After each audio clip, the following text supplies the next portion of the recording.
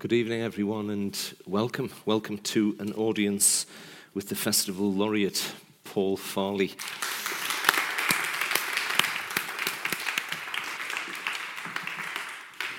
Thank you, Stephen. I thought I'd start by reading a Train poem, and there's a reason for this, which I'll talk about after I've read the poem. So it's called From a Weekend First. From a weekend first, one for the money, arrangements in green and grey from the windows of an empty dining car. No takers for this burgundy today apart from me. I'll raise a weighted stem to my homeland scattering by. Be grateful for these easy on the eye army and navy surplus camouflage colours that seem to mask all trace of life and industry. A draft for the hidden dead, our forefathers, the landfills of the mind where they turned in with the plush and orange peel of yesteryear, used up and entertained and put to bed at last. To this view where everything seems to turn on the middle distance, crematoria, multiplex way stations in the form of big sheds that house their promises of goods and sex. To the promise of a university town, its spires and playing fields. No border guards will board at this station. No shakedown relieve me of papers or contraband. This is England. Nobody will pull the cord on these thoughts, though the cutlery and glasses set for dinner are tinkling at a bend, a carriage full of ghosts taking their places. Now drink to slow outskirts, the colour wheels of 50 years collected in windows, to worlds of interiors, to credit deals with nothing to pay until next year, postcodes where water hardens, then softens, where rows of streetlights become the dominant motif as day drains, and I see myself transposed into the dark, lifting my glass. Belief is one thing, though the dead have none of it. What would they make of me, this Pinot Noir on my expenses? Time enough to write this on a virgin antimacassar. The miles of feint, the months of Sunday school, the gallons of free milk, all led to here. An empty dining car, a single fool reflected endlessly on the night air. I read that because three reasons. I've just thought of a third one. The university town thing resonates. Also, I've been talking a lot with Stephen about, we both had interesting encounters with the poet Derek Walcott earlier this year, the well-known, marvellous Caribbean poet Derek Walcott, who's very mischievous and likes to put people on the spot and ask people to write a Train poem. So I've got that ready, prepared for next time, if there is a next time. The other reason I wanted to read that was as a kind of, I've been upgraded. I'm the Festival Laureate, and it's been wonderful the last 48, getting on for 72 hours have been amazing. And that's a poem about being upgraded via Weekend First. And I'm staying in the castle instead of the Premier Inn. So I'm feeling very upgraded and like I'm not in the place I'm supposed to be. As Stephen said, I've been asked to write, I've been commissioned to write a poem. It was a very loose commission. I think the original encounter was just write something based on the North. I think it was as vague and as kind of freeing and liberating or horrifying or as that. So I ended up writing this poem that it's the lantern worm is going to figure. That's all I was saying. But before I read it, can I just read something else, which is and I'm not sure this is a poem. It's definitely a verbal contraption. And it was when I was researching the poem that I ended up writing for the festival. I put I like to search on a well-known search engine and put phrases in. So I put in the phrase, I went to Durham, and got several thousand hits, and ended up listing some of the more kind of interesting responses to this query. And I went to Durham is freighted, of course, because it suggests outside of them. It suggests incomers or offcomers. So this is what they think. I'm holding a mirror up to Durham, I think, or this is what the internet thinks of you. It's a found poem. Don't blame me for any of this, by the way. It's Durham found. I went to Durham because Oxbridge was too pretentious for me. I went to Durham University and was embarrassed in a local chippy. I went to Durham. I got a bit confused coming out of the station. I went to Durham for scientific reasons. I went to Durham on a field trip with no expectations. I went to Durham to read French, but spent my time learning about everything else. I went to Durham. What an amazing experience. I went to Durham, albeit 10 years ago, was okay. I went to Durham stonemasonry for a stone fireplace. I went to Durham races, 1 day and 7 races. I went to Durham in a coloured coat with gold buttons. I went to Durham and my nan may be getting turned into a supervillain. I went to Durham and remained there until after the Duke commencement. I went to Durham, England, to see the quadrangle of Hogwarts. I went to Durham to look for the black stork. I went to Durham cycles needing a tune-up. I went to Durham Cathedral to light a candle. I went to Durham where I was trained as a teacher and played the organ. I went to Durham for a conference called Where the Wild Things Are. I went to Durham to visit my spiritual director. I went to Durham Police Station to see the command centre. I went to Durham and wanted to use Newcastle's computers. I went to Durham's Girls' Grammar School, which no longer exists. I went to Durham, up the Bailey to St Chad's. I went to Durham and don't have a bad word. I went to Durham and it was full of snobs. I went to Durham for a conference on the role of repression in oblivion. I went to Durham a few years ago in the summer. I went to Durham one day in my school blazer. I went to Durham, which is one of those places which appeals to my soul. I went to Durham to assume the role of senior pastor. I went to Durham to watch the Olympic torch relay. I went to Durham as a student, married Hillary. I went to Durham thinking I'd discovered the meaning of life. I went to Durham. Unfortunately, I didn't take my camera. I went to Durham. It had more than its fair share of wankers. I went to Durham, and Durham is so pretty. I went to Durham. This is a place in northern England. Sorry, no. Please, no. So that's a kind of a prelude to this poem about the Lambton Worm. The things I knew 2 things about Durham a long time before I ever visited Durham. One was that Roger Whittaker song, I'm Gonna Leave Old Durham Town, Forgive Me. And the other thing was the Lambton Worm, which is a local legend, a local myth, but seems to have done well on the export market as well, because across the Pennines, growing up in Merseyside, I knew about the Lambton Worm. It's interesting, Stephen mentioned we were in Bishop Auckland yesterday, and when I said to the school kids, who were I think year 9 or year 10, who knows about the Lambton Worm, I'd say only about 40-50% of them raised their hands, so maybe it's losing its kind of traction, this legend. So forgive me if you know this inside out and have grown up with it, but the Lambton Worm was a legendary beast, and it's a moral tale as well. John Lambton, instead of going to church on a Sunday morning, goes fishing and discovers a worm or a lamprey-like creature in the River Wear, and examines it, inspects it, and throws it back into the water, and goes off to the Crusades, I think. And the worm grows huge, wraps itself, I think, 5 times or 7 times around a local hill. Local cows and sheep start going missing. The worm can uproot trees and threaten people. And something has to be done. The other crucial thing is when you try to chop the worm up, it reassembles itself.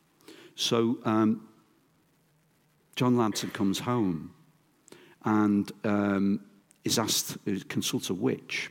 And the witch tells him to wear a suit of armor with this device, these kind of spear tips pointing out from the suit of armor. When the worm coils itself around him, he also has to be standing in the middle of the river where it slices itself up, and the river takes the bits of the worm away and distributes them, and it can't reassemble. And that's how the Lambton worm was killed. I heard that story when I was about 7, 8, 9, and it's always creeped me out and fascinating. There's lots of versions of the St. George and so on. So that's what the poem is about, and it's an interview with a worm. The other thing that happened was I discovered that a huge sinkhole had appeared in the ground in County Durham recently. The earth had literally opened up. So those two things got the poem going. And one last thing to say is more than half the poem is in the voice of the worm. I don't know how to do a worm voice. I really don't know how to do this. It's definitely still a work in progress, and hopefully something good will come from it. But I thought I'd read it. I was commissioned after all. So here we go. Interview with the worm. In County Durham, where this sort of thing can occur, a sinkhole appeared. Its bottom couldn't be seen. A 71-year-old retired sales trainer warned, with more rain coming, we could see a lot more of the hole. There followed the usual talk of pits and mine shafts.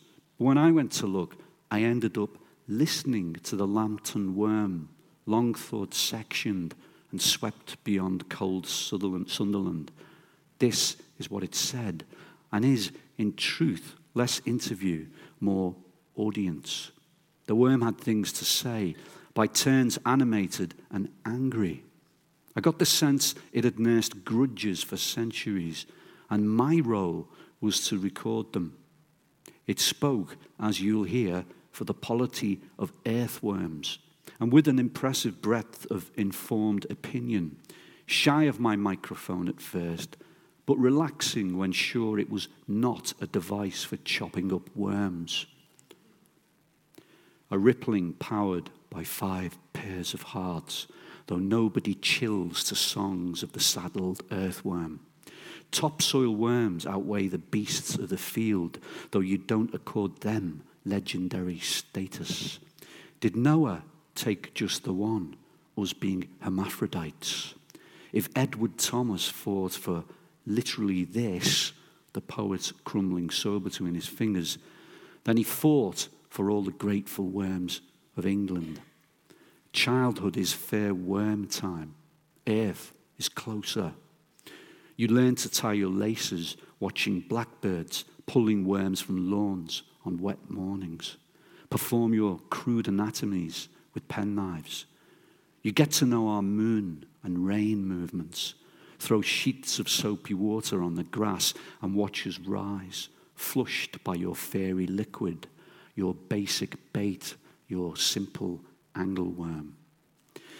Northern confectioners saw fit to cast our form in sugary gelatin next to the white mice and are vindicated. Closest we came to art. Nothing on the walls of caves, nothing from antiquity, nothing in the medieval, unless those serpents and dragons are worms that turned under the pressure of ergot or lead paint. The Renaissance, silent. Between Pliny and Michelangelo, the Lequan was a marble reef for worms in their underworld. Roland Barthes would have written well on us worms. And what might Jean-Luc Godard have done if all he'd needed to make a movie was a gun and a worm? Some say only you poets are paying attention, being children, anglers, and lovers of the dance between this world and that. The words passing through the length of you in long bodily shivers. I fast forward the tape. It said so many things. It talked of the journey home from the German Ocean. Each eel stump blind and wriggling through the slime by moonlight, avoiding the gannet's zone of interest. It thanked all poets and asked me, as its proxy, to pass this on, which I'm doing by reading you this. Holes are appearing. Livestock is going missing. It started raining. It's bringing an army next time. Thank you. So I'm now so I'm going to read some poems now from my selected poems, which the Sunday Times absolutely fucking hated. So I'll try and read a couple as well, which have something to do with the last couple of days and with being in Durham and being a laureate for 72 hours or whatever it's been. We were talking about childhood earlier and poems from childhood and nostalgia, so I'll start with this. It's a poem called Treacle. So you all know what a tin of Tate & Lyle treacle looks like, and just to say as a little bit of kind of biography, I've just suddenly realised I can move away from the lectern, can't I? Shit. Okay. Right, so the treacle tin, we moved from the city centre of Liverpool around about 1970, 71, and to this estate right on the edge of the city. And my mum must have brought a tin of treacle with her. I don't know, she brought lots of things, but there was this tin of treacle in this new cupboard, which just remained there, I think, for the decade throughout the 1970s. And I don't remember anyone ever opening it or using it or cooking, making anything with it. It was just there. And I used to look at it for hours. I mean, that might be an exaggeration, but I was fascinated by the label of the Tate & Lyle treacle tin. It was almost like it was the centre of the house. They'd built the house around it, you know. So I ended up, so here's this poem, Treacle. Funny to think you can still buy it now. A throwback like shoe polish or the sardine key. When you lever the lid, it opens with a sigh, and you're face to face with history. By that, I mean the unstable pitch black you're careful not to spill, like mercury that doesn't give any reflection back, that gets between the cracks of everything and holds together the sandstone and bricks of our museums and art galleries. And though those self-same buildings stand hosed clean now of all their gunk and soot, feel the weight of this tin in your hand. Read its endorsement from one Abraham Lyle. Out of the strong came forth sweetness. Below the weird logo of bees in swarm, like a halo over the lion carcass. Breathe its scent. Something lost from our streets like horse shit or coal smoke. Its bass note, a building block as biblical as honey, the last dregs of an empire's dark sump. See how a spoonful won't let go of its past, what the tin calls back to the mean of its lip as you pour its contents over yourself and smear it into every orifice. Your history now, a captive explorer staked out for the insects. You're tarred and feel its call harden. The restorer will tap your details back out of the dark. Close in work with a toffee hammer. I was talking to someone last night at, was it called High Table? It was High Table, wasn't it? High Table. And I was embarrassed reading that poem once at Cheltenham Ladies College because of the line, smear it into every orifice. And she turned around to me and said, Paul, I went to an all-girls school. They will have fucking loved it. So I'm not going to worry about reading treacle to. So another poem from childhood, I suppose, but it was written a long time after treacle. This idea of getting the city of your birth out of the way, or having a complicated relationship with wherever it is you're from. And I do sometimes wish Liverpool would just go away. So it does in this poem, but only for an infinitesimally short period of time. So it's called Liverpool. Oh, and I should say Liverpool is twinned with Cologne in Germany. Actually, it's twinned with lots of places. It's totally promiscuous. It'll go with anyone, you know. So, but it's twinned. One of the places it's twinned with is Cologne. Liverpool disappears for a billionth of a second. Shorter than the blink inside a blink, the national grid will sometimes make. When you'll turn to a room and say, "Was that just me?" People sitting down for dinner don't feel their chairs taken away, put back again, much faster than that trick with tablecloths. A train entering the Olive Mount cutting shudders, but not a single passenger complains when it pulls in, almost on time. The birds feel it though, and if you see starlings in shoal, seagulls abandoning cathedral ledges, or a mob of pigeons lifting from a square as at gunfire, be warned, it may be happening.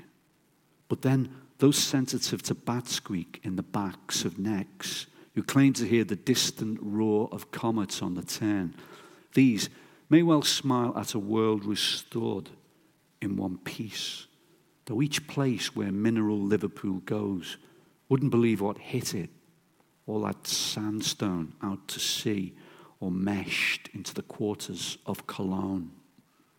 I've felt it a few times when I've gone home. If anything, more often now I'm old, and the gaps between get shorter all the time. I wanted to read a poem called Monopoly as well. It's a very old poem, but it's a poem that came up yesterday when we were in Bishop Auckland in the school. The kids really lit up like a pinball machine when I said I'm reading this poem. Yes, we don't know what the lantern worm is, but we still play Monopoly. So the board game has this currency, and it's also this lovely, I think, junction box where class and money and all kinds of things meet geography.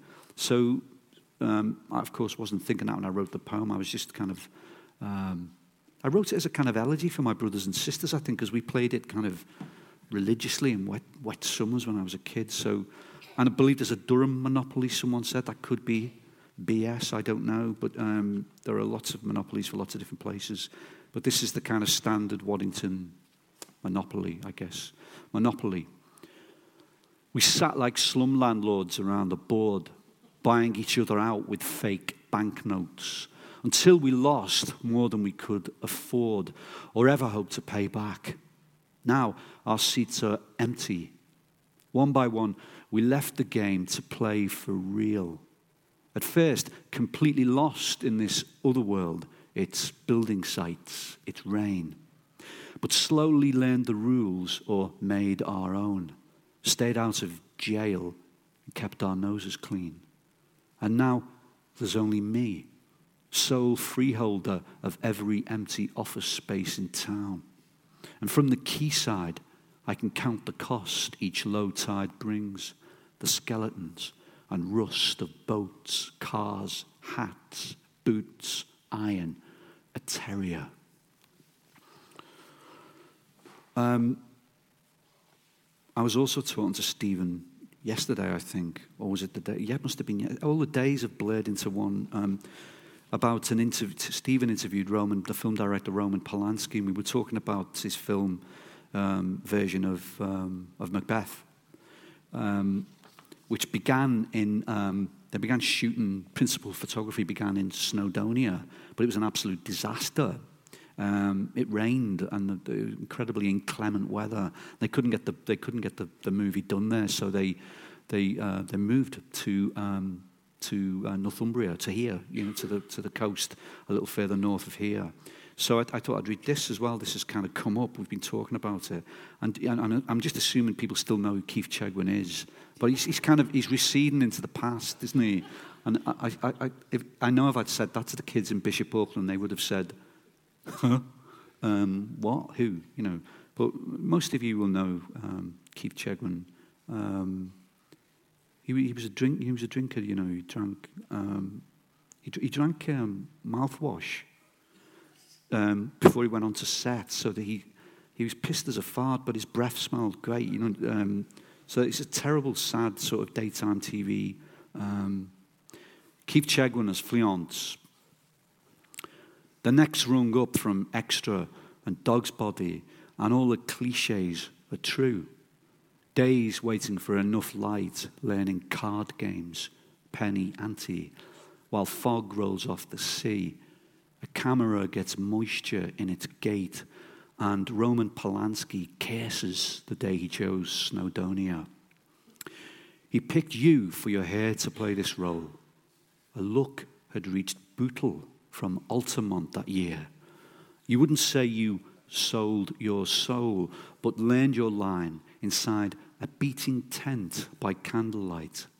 The shingle dark as coal behind each wave and its slight restatement.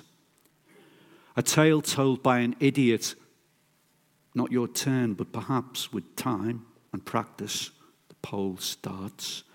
Who's to say, behind the accent and that grin, what designs you had on playing a greater part?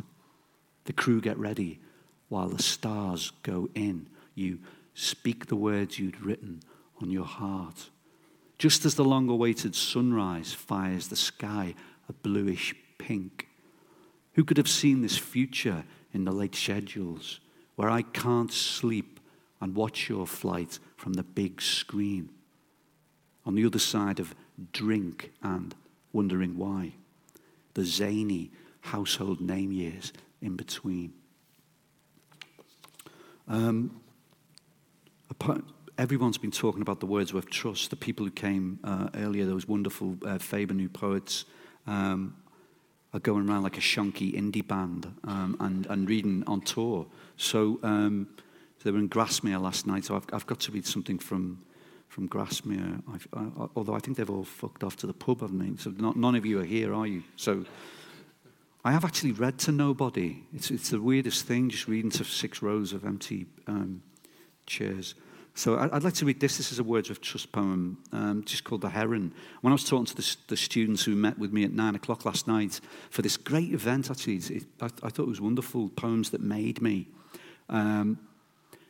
They asked me to read a few poems that were significant or important or in some way made me a poet or have inflected the way I write poetry. And one of the poems I picked was a poem by John Clare called Emmonsales Heath in Winter. And if you were, I don't think anyone is here who was there last night, so this isn't going to work. Oh, there is. Oh, bless you. Oh, great. I'm looking right at you.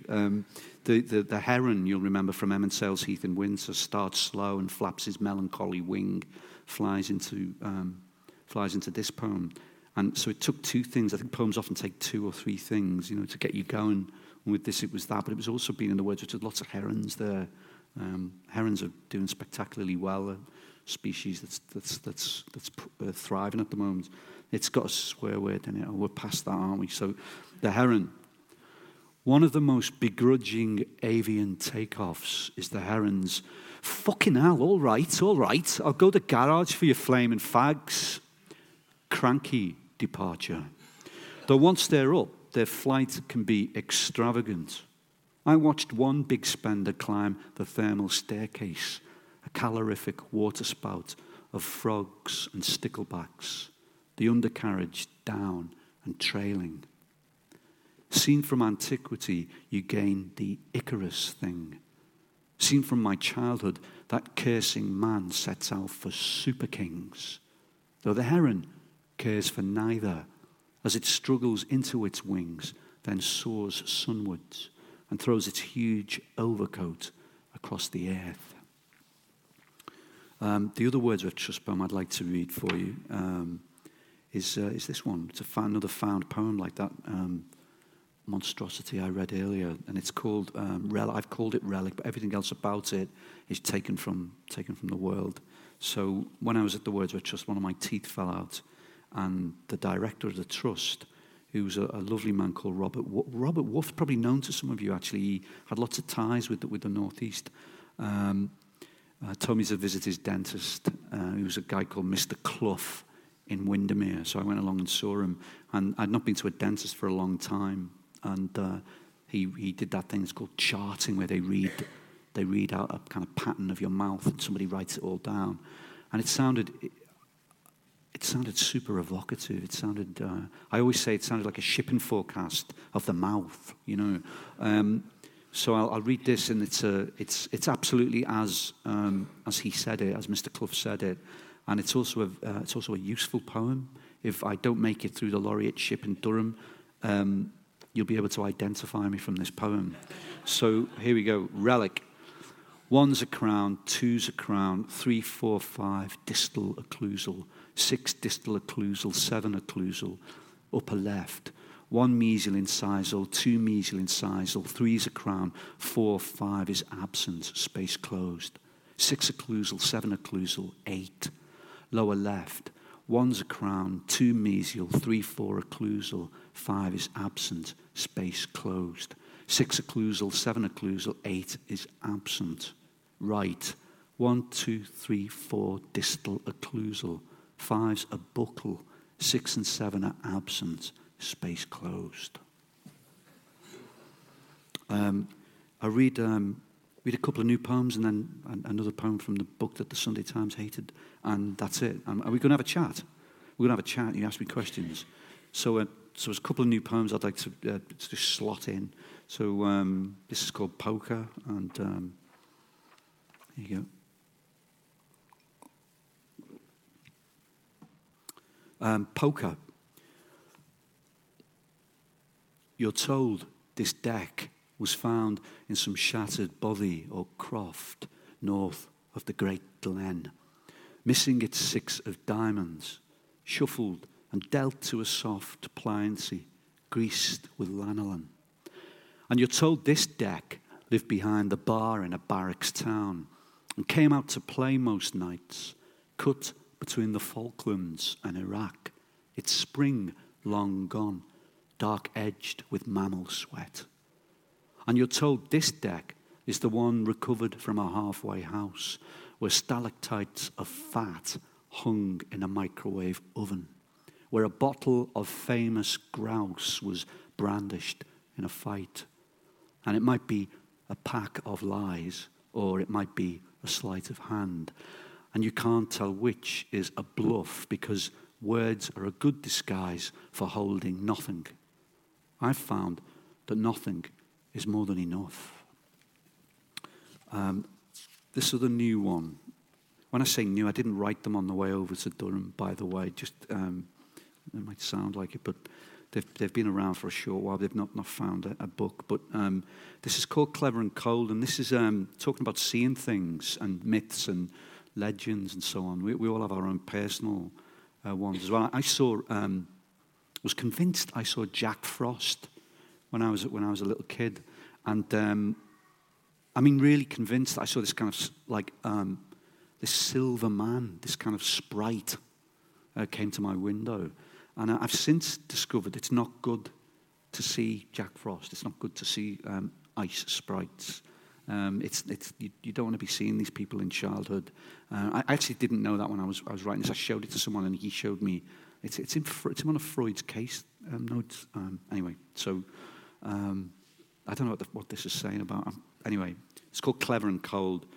It's hard being clever and cold, and I should know. Jack Frost came to my childhood window one night and told me, "Look, from now on, things won't be the same. Its great stillness is not merely a pose, not coming in from the cold, but cold coming in. I try to keep warm, but ever since our little mind to heart, I've known cold's wider intelligence. Our old days should be crystal days.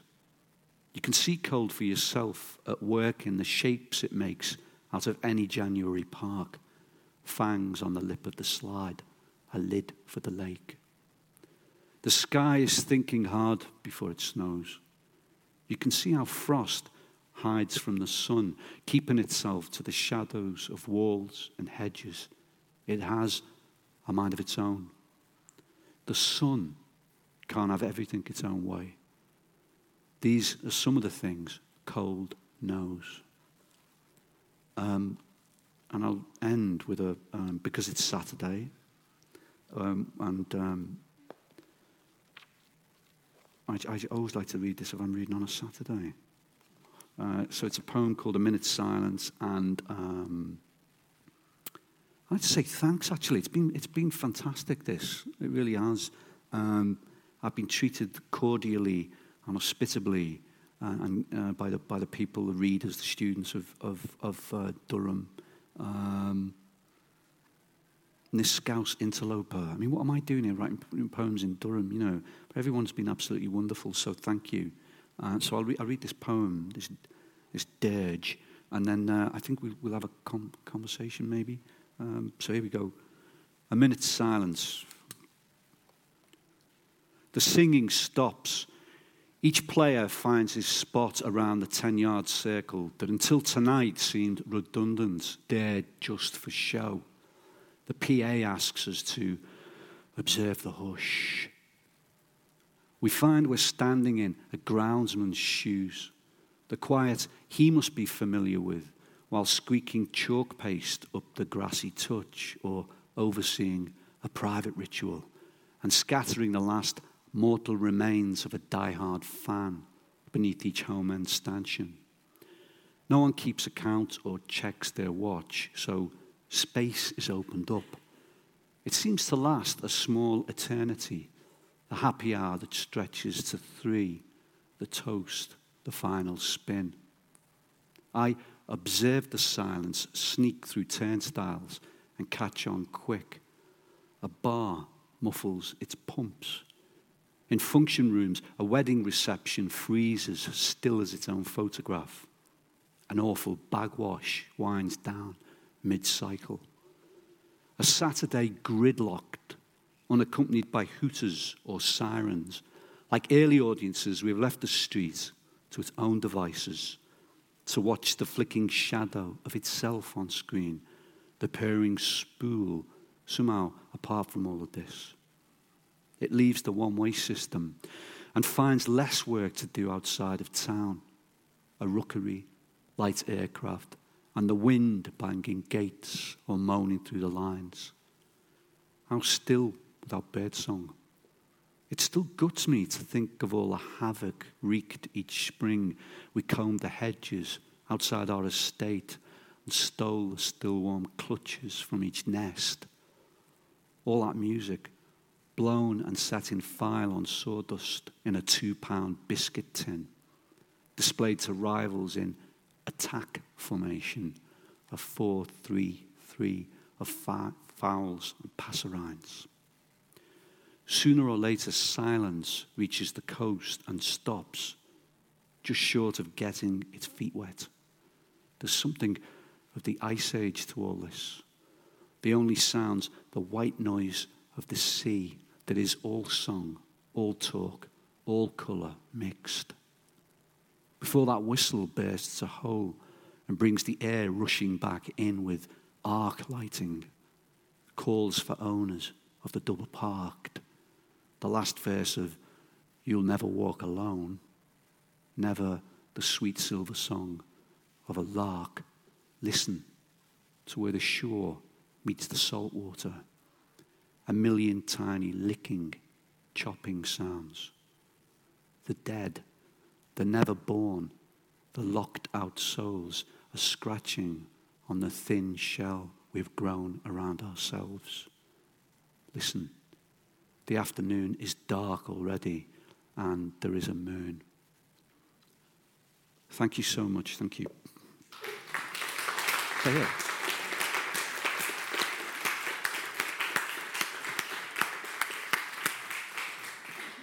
Paul, that was terrific. Thanks very, very much. What I'd like, Paul, if you don't feel put upon, there's a poem I heard Paul read years ago that I've always loved. It's about your father, and it's about Liverpool. And I'm very interested in elegy, which is why I wanted Tom to read the Basil Bending elegy that he read so beautifully at the start. And I wondered if you wouldn't mind, Paul. Do you want me to read it? Yeah. Okay. It's called Laws of Gravity. Yeah. I don't normally read this anymore. It's weird though. I went and read somewhere with there's this great. I think he's a great poet called Don Patterson. He's my editor as well, and he's mischievous, like Derek Walcott, very mischievous. And he'll often say when you read with him, "I'll read one of yours and you read one of mine as well. We'll slip one of them in." And I said, I will always kind of say, I'm always game for it. I'll always say, okay. The last time I read with him in, I can't remember, Stirling, I think, in Scotland, he said he picked the book up and he read Laws of Gravity. Yeah. He wanted to read that, which I was kind of see why. odd, but strange, flattering. I don't know why he read that, but anyway. I'll try and do it from memory, but I don't know whether I can. I haven't read it for ages. There's an italicized passage in the middle, and I always say I don't know how to read italics. So, do you want to say a little bit about the well, yeah, it's an analogy, like Stephen says, and I suppose, and it's the only interesting thing to say about this is that I made something up and managed to write a poem about my dad, and I've been trying to write poems about him, and they were uniformly awful crap sort of poems. And then I wrote this one, and there's a lie in it, a huge lie in it. Well, a little lie. I imagined, so he's a window cleaner, he's in Liverpool, which is probably why I like the lamplighter, because Leary goes around with ladders and so on. I was fascinated by his job, and I also imagined him carrying a ledger. Well, he did carry a ledger around him to go to collect on Friday nights from house to house. And I imagined, this is the lie, I imagined that I found his ledger, and in the margin of his ledger there were lyrics he'd written, short lyric poems, which isn't true. I made that up. So I mean, that's worth knowing. So Laws of Gravity. I found a guidebook to the port he knew intimately. Its guano-coated ledgers, its weather vanes, his bird's-eye river view of liner funnels, coal sloops and dredges. It helped me gain a foothold, how he felt 100 rungs above a 50s street, and whether, being so high, he ever dwelt on suicide or flummoxed his feet to last night's dance steps, still fresh in his head. It's all here in his ledger's marginalia, how he fell up the dark stairwell to bed and projected right through to Australia and said a prayer for rainfall every night so he could skip his first hungovered round. The dates he's noted, chamois frozen tight into bucket. When he left the ground, a sense of purpose overtook and let a different set of laws come into play, like muezzins who ascend a minaret to call the faithful of a town to pray. Take one step at a time, never look down. He'd seen the hardest cases freeze halfway, the arse flap of their overalls turned brown. As a rule, he writes, your sense of angle becomes acute at height. A diagram he's thumbnailed shows the drop through a triangle if you miscalculated by a gram. Sometimes, his senses still blunted from booze, he'd drop his squeegee, watch it fall to earth and cling onto the grim hypotenuse of his own making for all he was worth. He seems to have enjoyed work in that hour. The low sun caught the glass and raised the ante on every aerial flue and cooling tower and gilded the lofts, the rooftop shanty town, when everything was full of itself, and for a while even the Latin plaques ignited with the glow of squandered wealth. It's times like these I see what our world lacks, the light of heaven on what we've produced. And here some words lost where his biro bled, then clouds of dark birds zero into roost. There's IOUs and debtors marked in red, and some description of the things he saw beyond the pain.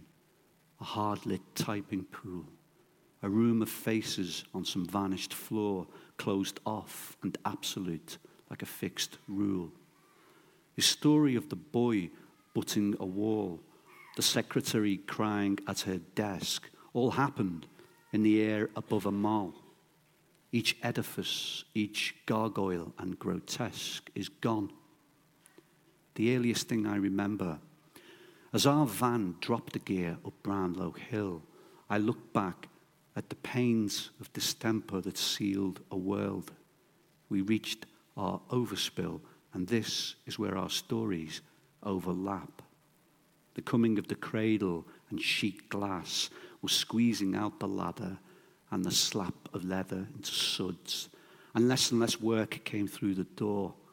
And anyway, you were getting too old for scaling heights.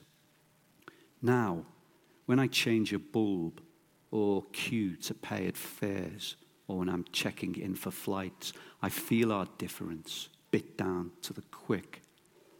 There are no guidebooks to that town you knew.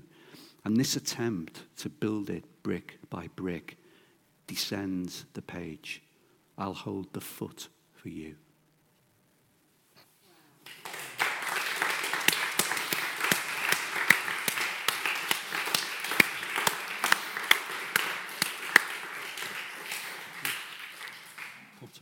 Great.